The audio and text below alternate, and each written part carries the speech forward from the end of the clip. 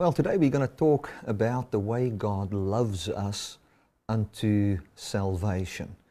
And God's love is so great and so powerful that it can actually bring forth salvation, save us from sin and death. Now, 2 weeks ago we spoke a bit about Zacchaeus, the tax collector. And I want to just talk a little bit about that. And then we're going to go over to Matthew, where the Bible says, let your eye be single. And I'm going to talk about what that means. And then we're going to go into a very powerful verse in Ephesians chapter 2 and verse 10. As many of you know, I've written a paraphrase of Ephesians. And I'm busy recording, I don't know what you call it now. Just a scripture by scripture walk through Ephesians.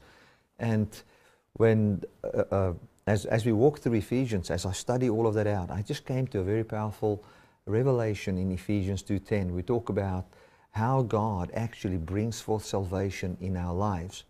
Now, the whole thing about that I've just said that we have got this walk through Ephesians, I just made as if I don't know what the word course means, because my wife said to me that she feels very drowsy where she's sitting there, and that I must just do something that can shock her, that she can wake up. And I think it worked. Did it? It worked, she says. Right, so we're going to get right into the word. We're going to read from Luke 19. And this is what it says. It says, and behold, there came a man named Zacchaeus, which was the chief amongst the publicans, and he was rich. And he sought to see Jesus, who was and could not for the press, because he was little of stature, and ran before and climbed into a sycamore tree to see him, for he was to pass that way. And Jesus, when he came to the place, he looked up and saw him and said to him, Zacchaeus, make haste and come down, for today I must abide in your house. You know, just before I explain that, this makes me think of the preacher that preached and would talk about Zacchaeus, and he said, you know, and Nicodemus went and climbed into the tree because he was a short man and he couldn't see Jesus, and because of the big crowd and the press, he couldn't see. So Nicodemus climbed the tree, and then Jesus came, and when he walked to the tree, and then the preacher realized it wasn't Nicodemus, it was Zacchaeus. And he says, and Jesus looked up and said, Nicodemus, what are you doing in Zacchaeus' tree? Now, well, I don't have a crowd here, so I laugh at my own joke. So, well, anyway, so Zacchaeus was sitting in the tree, and when we look at Zacchaeus, and we look at the tree, and it was a sycamore tree. We said 2 weeks ago that it talks about the fig tree, a kind of a fig tree, and it actually is a type and a shadow of humanity that climbed the fig tree, which talks about man clothing himself with his own works and clothing himself by his own ability. Remember when Adam and Eve ate of the tree of the knowledge of good and evil, and they saw they were naked? What did they do? They immediately grabbed some of that tree's leaves, which I believe was the fig tree. Tradition, Jewish tradition, many traditions believe that the tree of the knowledge of good and evil was a fig tree. Now, I don't believe it was a physical tree at all, but in type and shadow, this will speak powerfully as we look at the fig tree referring to the tree of the knowledge of good and evil. So here, Zacchaeus comes, and Zacchaeus climbs into the fig tree, and it talks about humanity that climbed the fig tree, climbed that tree where they are clothing themselves into works righteousness. And Jesus, and this is so beautiful, when he comes to the tree, he says, quickly get out of that tree. And that just talks about the heart of God. He doesn't want man to be in that tree at all. He wants us to quickly get out of that tree. And as we saw in the communion part of this message, as God is a God that wants to put up camp, build his house, pitch a tent, and live amongst us, he says to him, today I must go and be at your house, abode at your house. And that's exactly what God said to humanity in Jesus Christ. He came, and when He walked on the earth, He saw man or God saw man getting into the fig tree, and then He incarnated Himself into Christ to say to humanity, quickly, get out of this tree. Don't live by works righteousness anymore, for I will come and live with you. You don't have to try and lift yourself up to a high level where you can try and just look at God, wondering who and what God is. God says, I would actually come and live with you. That is what it is all about. So when we look at this passage, what stands out is what happened when Jesus actually came to His house. And this is what happened. The Bible says in verse 6, and He made haste and came down and received him joyfully. And when they saw it, they all murmured, saying, that He has gone to be a guest with a man that is a sinner. And Zacchaeus stood and said unto the Lord, Behold, Lord, the half of my goods I give to the poor, and if I have taken anything from any man by false accusation, I restore him fourfold. And Jesus said unto him, This day is salvation come to this house, forsomuch as he also is a son of Abraham. For the Son of Man is come to seek and to save that which was lost. You see how Jesus saved him. The way Jesus saved him was by telling him, I must come and live with you. And that is, when we can see that, we are finding grace in the eyes of God.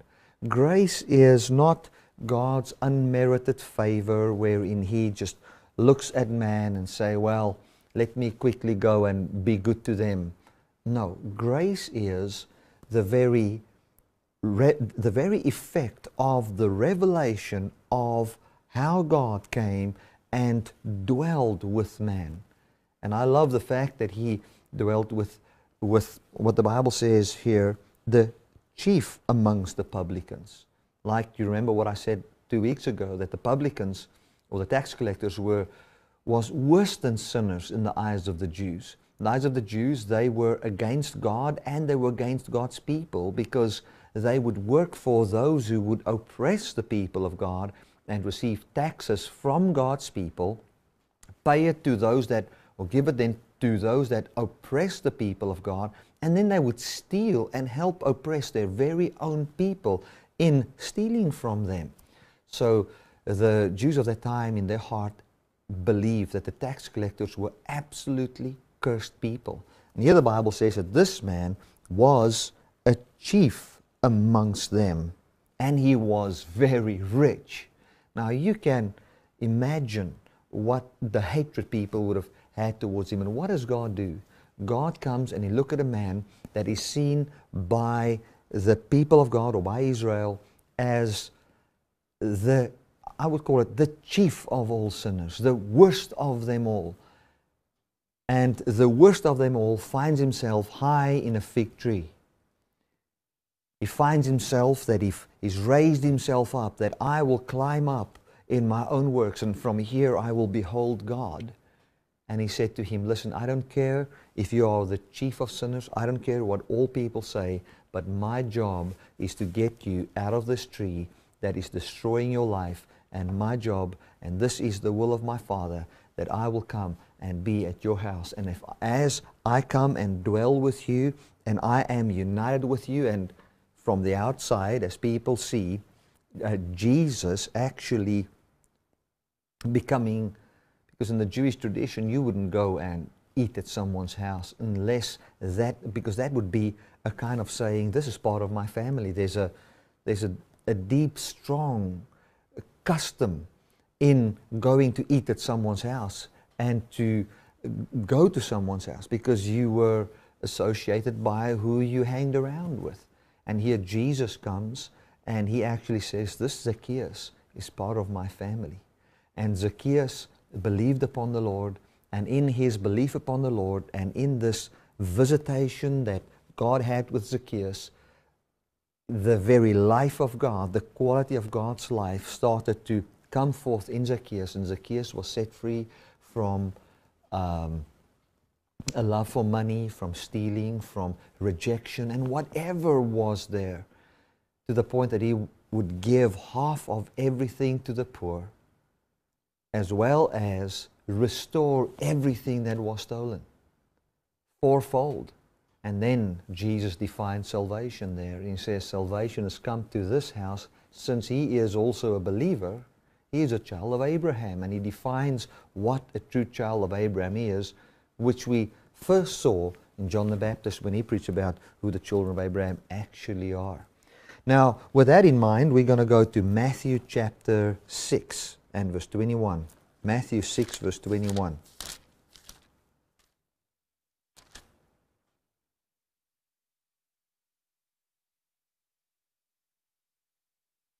It says, verse 22, it says, the light of the body is the eye. If therefore your eye be single, your whole body shall be full of light. Let me read it again. The light of the body, or that which enlightens your body, or that which enlightens your life, is the eye. If therefore your eye be single, your whole body shall be full of light. But if your eye be evil, your whole body shall be full of darkness.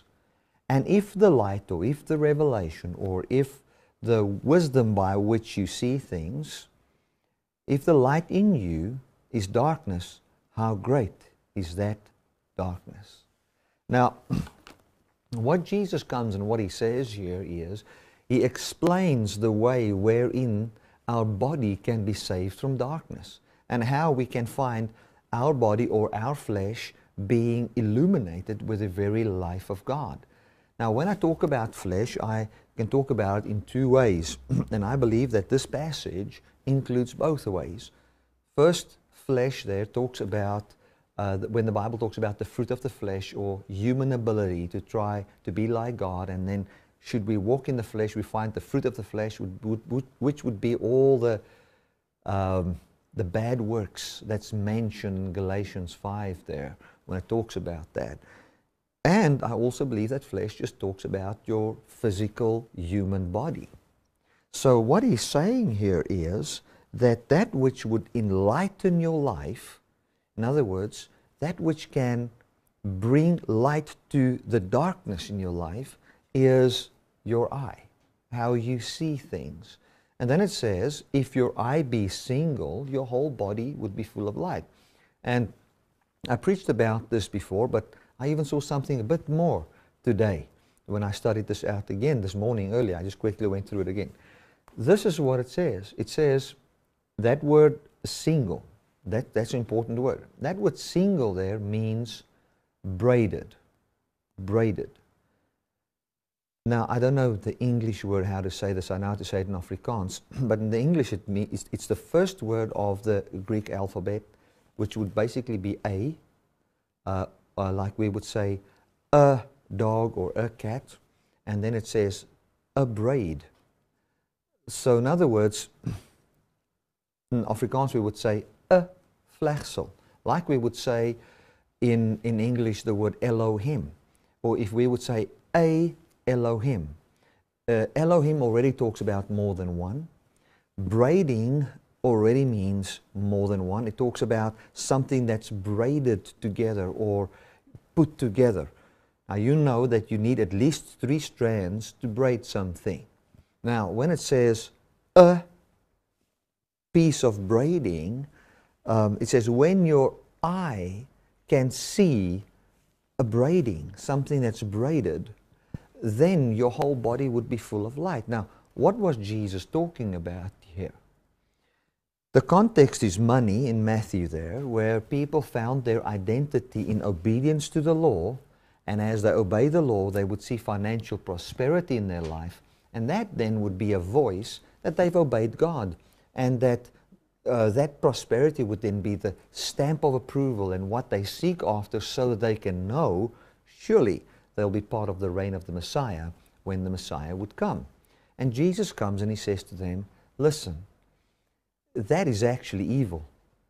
When your eye is full of evil, or full of, the word evil there means full of labor or hardship or annoyance, what I would say, full of the logic of the tree of the knowledge of good and evil, then your whole life would be full of darkness. You would find the fruit of the flesh manifesting in your life, and eventually death. Where Jesus comes and He says, I want to take that away from you, and I want to bring something brand new. I want to come and I want to show you the way God braids. Now, the way we would braid is, if we braid with hair, we take the hair, make it three, and then braid together. And God does it in kind of similar the same way. He is God, like you would think of someone's hair, and then He is Father, different strands, Father, Son, and Holy Spirit. And we know that the Son had a certain glory before the world was. So He was always with the Father. But then, as we would separate these strands, although it is, or make like 3 bundles of hair when we braid something, it is still comes from one head, and it is one person's hair. And the Father came and actually divided Himself into 3, where we can see Him as 3, Father, Son, and Holy Spirit. And He came and manifested that truth about Him. But the beautiful thing that He did was, if you take Father, Son, and Holy Spirit, He took the Son and He incarnated Him into a human being, and took another being and braided, which is a human being, and braided humanity into that, into God. Now, the Bible says that when you can see that braiding, what it would do is it would save you from darkness. That's what it will do. It will bring forth a brand new life in you. That is what it will do. It will bring forth a brand new life. So what God does here, and what Jesus does, He says to them, if your eye can be single, if your eye can be the eye where you see God and man braided together, then from that truth, your whole life will be enlightened.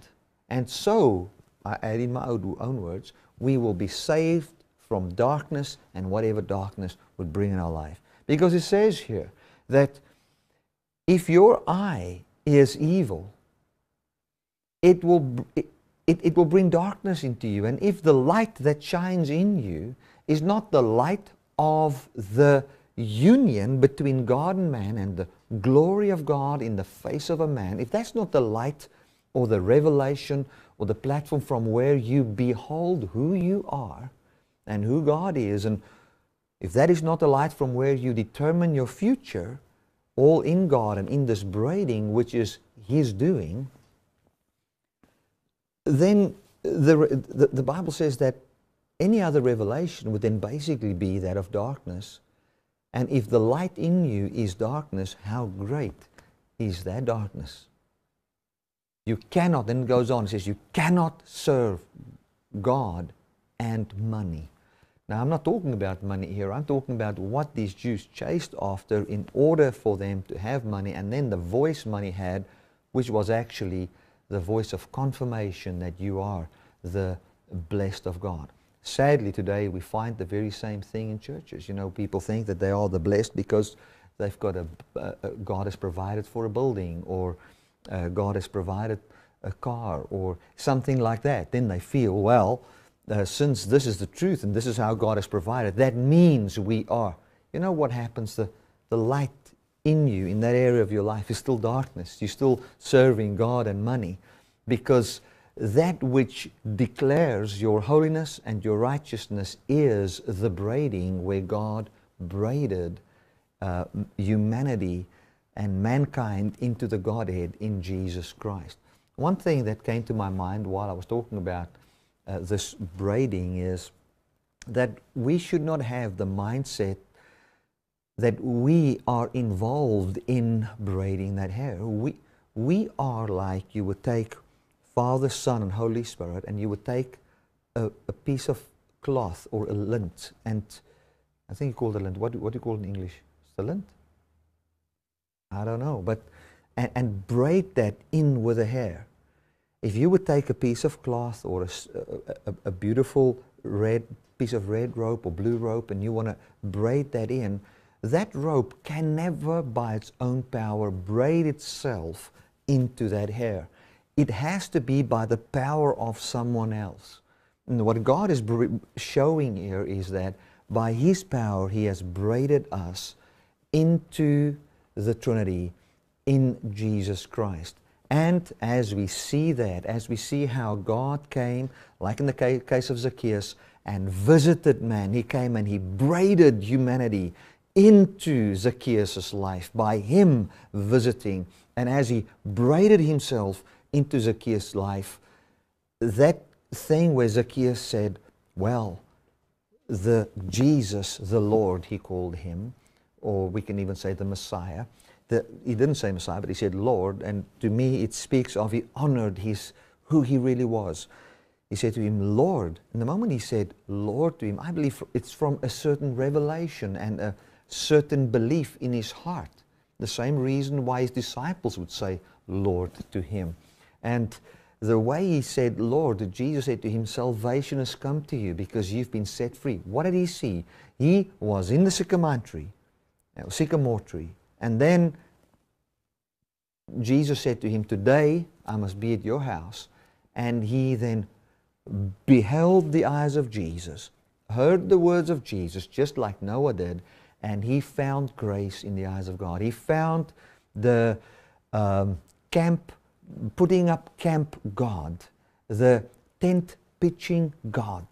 That's what he found in the eyes of Jesus. And he said, come and pitch your tent in my house. And when he saw that braiding there, what did Jesus do?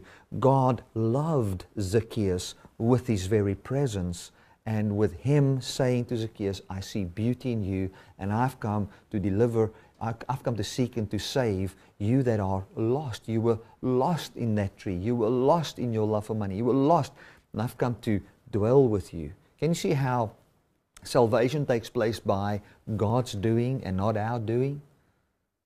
That is what it's all about. It is not about our doing, but God's doing. And we're going to look at the last verse. I don't think today's message is going to be a long message, but I'm sure it can touch your heart so powerfully. Ephesians. Let's go to Ephesians chapter 2, and we're going to read from verse 10. Now, I want to just tell you guys, God loves us so much. He cares for us so much. Amen. Let's read Ephesians 2, verse 10. It says, I'm going to read from verse 5. This will just be so good with Zacchaeus as well. He says, even when we were dead in sins, He quickened us together with Christ. By grace are you saved. And He has raised us up together and made us sit together in heavenly places in Christ Jesus, that in the ages to come He might show the exceeding riches of His grace in His kindness towards us through Christ Jesus. Now listen to this verse. For by grace are you saved, by the divine influence God has upon our hearts. By Him coming to tabernacle and live with us, we are saved. How? Through faith. It is not of ourselves, it is a gift of God, not of works, lest any man should boast. For we are His workmanship, created in Christ Jesus unto good works, which He has beforehand ordained that we should walk in them. Now, in my paraphrase of Ephesians, as well as in my the course that I've written about this, which will still be available on the web, we can find that this passage means so much more. There's so much richness in this, you know. So when we see this passage, we have to come to a place where we say, what is this grace? What is this whole thing about not works? What is this thing about we are His workmanship created in Christ Jesus unto good works? There's something more in here. Now, this is what I see. God comes and He says to the Ephesians through the Apostle Paul, and the Ephesians heard the gospel, they heard the good news, and then they believed the good news, and as they believed this, they found that they were just set free from so many things they were bound unto. They found a brand new life. And then this testimony came to the Apostle Paul, and Paul heard about what happened in their lives after they've heard the truth of the gospel, and then he started to pray for them. And he said, man, they've had a good service, they believed upon Jesus, and the Spirit is bringing forth fruit in these Gentiles, or formerly called Gentiles, and let me pray for them and let me get involved in their lives so that they can actually understand what this whole thing is all about. And Paul, if you read Ephesians, puts a great emphasis on understanding and believing. It is as if the Apostle Paul says everything that is true flows through a channel into manifestation or into revelation. It's revealed or manifested in our lives as we believe and understand this. As if the Apostle Paul comes in Ephesians and he wants people to understand clearer and clearer and better so they can be more established in this good news, expecting Jesus to manifest the fullness of who He is by the Holy Spirit in their lives and not their doing. Now, when we see that it's not by works but by grace, there's a very important word there in verse 10. It says, for we are His workmanship. So he's saying that we cannot save ourselves, we cannot bring ourselves to a place of salvation, or another word we can say about this is a place of exodus, a place of being set free. It is impossible for us, for we are His workmanship. That word workmanship there is a very wonderful word. And some of you might know this, but this is what it means. It means, it's the Greek word poema, where we get the word poem from. So what he's saying here, I mean, Paul could have used many words. And the word that he uses, the word poema, talking about somebody that creates a poem. Somebody that makes or writes a poem. And through that poem reveals His glory and what is actually in His heart. So what he's saying here is, he's saying to the people, listen, you cannot be saved by your own works. You are saved by grace. What is grace? Grace is the divine influence upon the hearts of man by what? By God braiding man or braiding God into humanity and then co-equally braiding man into divinity. That is what is taking place. That's grace. So when we look at the grace of God, wherein He gives life and immortality unto man by braiding us into God and God into us, bringing a glorified physicality into the Trinity, when we behold that braiding, what happens? In that braiding, we are made new. That is grace. By that grace we are saved. How? As we are persuaded and as we behold and as our eye is single, believing upon that truth and beholding that truth. We found our lives exploding with the glory of God. And what he's saying here in verse 10 is that we are His workmanship. We are His love poem, or like one of the theologians said, we are just His poem that He is writing. So what He's writing is, and what He's saying is, and this is, you know, I got an F for English. I've said this many times. When I was in my final year in school, English was a very difficult subject for me. But one thing I know about poems is that they rhyme. I mean, I think if I've just learned that, glory to God. Now, a poem rhymes. And the way I see this, and this is just from my heart, is when God comes and says, we are His workmanship created in the Messiah, what He's saying is Christ, and you guys know what Christ means. Christ means the King, or the ruler, or the Messiah, the one who dominates and ends sin and death and all of that. The Bible says there, we in Christ, in the resurrection, in that braiding of humanity into eternal life, in that, what happens is He brought forth a new being, and that bringing forth is the word poema. We are His workmanship. In other words, what He's saying is, He's writing a poem wherein your life will rhyme with the life of God. And all of that comes forth by the power of the poet. Not your power, but the power of the poet. That is where everything lies in. It is in the power of him writing his poem. And then when all of the living creatures and all of heaven, including us, when we behold his poem, we find the glory of God revealed. We find the beauty. We find praises being sung to him. Why? Because we behold his poem. And this was his plan from the beginning, church. It's not a new plan. It was from the beginning.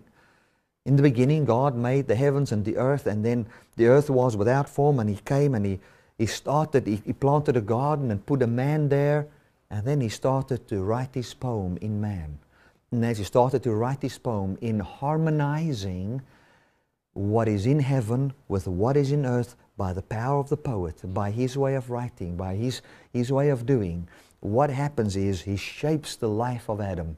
And when Adam first didn't want to hear and tried his own thing, what did he do? He didn't allow man to write in the poem. He said, this is my poem, it's not yours, it's mine. And I will bring this harmony. And what did he do? He incarnated himself into a man called the last Adam. And in that last Adam, what did he do in him? He came and harmonized that man with what was true in heaven, which is eternal life.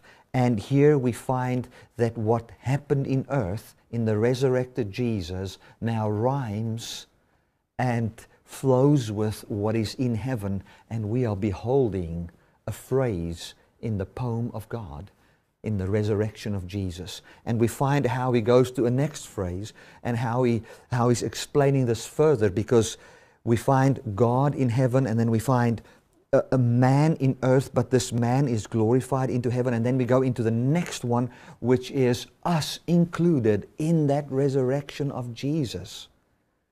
And as we see ourselves included into that resurrection of Jesus, we're starting to see how this poem is being set forth. And we'll find the next phrase being written, wherein all of this which it spoke about, and the whole thing about Jesus and us believing upon it and starting to see the first fruit, we will then one day also see the full glorification and the restoration of all things, wherein we experience the fullness of the fruit of the Spirit as well as immortality in our bodies. Glory to God. So I want to say to you, and this is what I'm ending it off with, it says here, for we are His workmanship, created in Christ Jesus. We are His poem, brought forth in Jesus Christ unto good works, which God has before ordained that we should walk in them. The harmony of this poem, the way it rhymes is how He brings forth the very good works in us, where we are a sharer in the very kindness, a sharer in the very generosity, a sharer in the very life of God manifesting in our lives. And this is how we see this rhyme. The Bible says, by this shall all men know that you are my disciples, by the love you have one for another. That is what it's all about. Glory to God. You know, this morning when I preached in Bredasdorp, it was such, it's like a dream come true for me to a certain extent, because I've been in that area years ago and things just didn't work out. There was just church stuff and it just didn't work out. And I remember when I left that town, I was heartbroken because I wanted to see this good news bring forth a church there, not to have my own church. That was not what it's all about. It's, or bring forth, this is the right word, bring forth a people group there, a group of people wherein this glory is manifesting, where they are co-sharers in the life of God as they start to see how high, how wide, how deep, and how long the love of God is. And many years later, I got invited by somebody, and he says he's just got a little home group there with people, and if I wouldn't come and speak there. And I said to him, no, I will not come and speak there once unless you allow only me to come and let me come once a month, and let me bring you this grace message, I will not come, because that's what I want to see. And you know, this man allowed it, and this is what takes place. His life is being shaped by it. His wife's life is being shaped by it. I mean, my life is being shaped more and more by this good news, and we are seeing, and it was nice to see a good crowd of people come together this morning, and the absolute joy and tears of joy in their lives as they see themselves being braided, and how God is writing His love poem in Malmesbury, and how God's writing His love poem in Bredasdorp, and He's writing it everywhere and bringing harmony between heaven and earth, and that is how it comes forth. Now I want to say this, and I believe this with all my heart.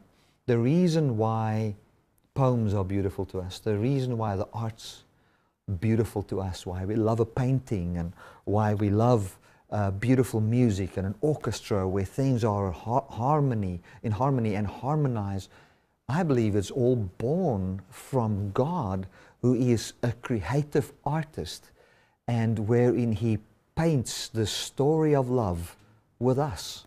We are the paint He paints with. We have been made, we've been put into this whole picture. And I want to say to you that God loves you from the depth of His being, and man, He cares for you with everything that is inside Him, and He is not going to allow man to try and write their own little phrase by their own works, for He is the poet, and we are His workmanship unto good works, which He doesn't command us to bear, but which He writes into our lives through the power of the resurrection. Amen. So I end off by summarizing it this way. Look at how God braided Himself into humanity in the story of Zacchaeus. Look at, have a single eye. See how, if your eye is single, your whole body will be full of light. And see how you are the poem, how He writes and how He rhymes heaven and earth in this poem, and so bring forth good works in you by the power of the poet.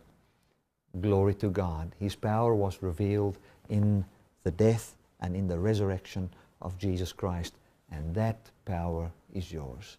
Amen. Amen. I want to thank you so much that you have watched this message, and I would like to ask you to just open your heart more and more to this goodness and this kindness and this mercy of God.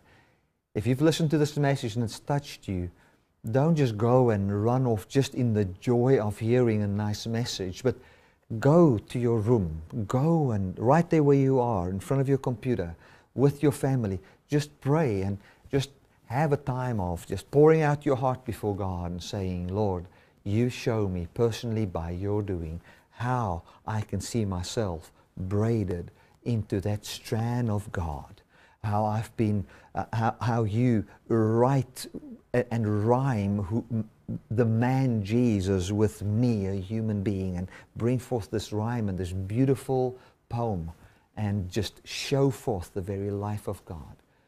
Glory to God. Do that. Pray that. That is for us. We can be partakers of this. Amen and amen. I want to thank you so much that you've watched, and know that God loves you and He blesses you with His life. Amen.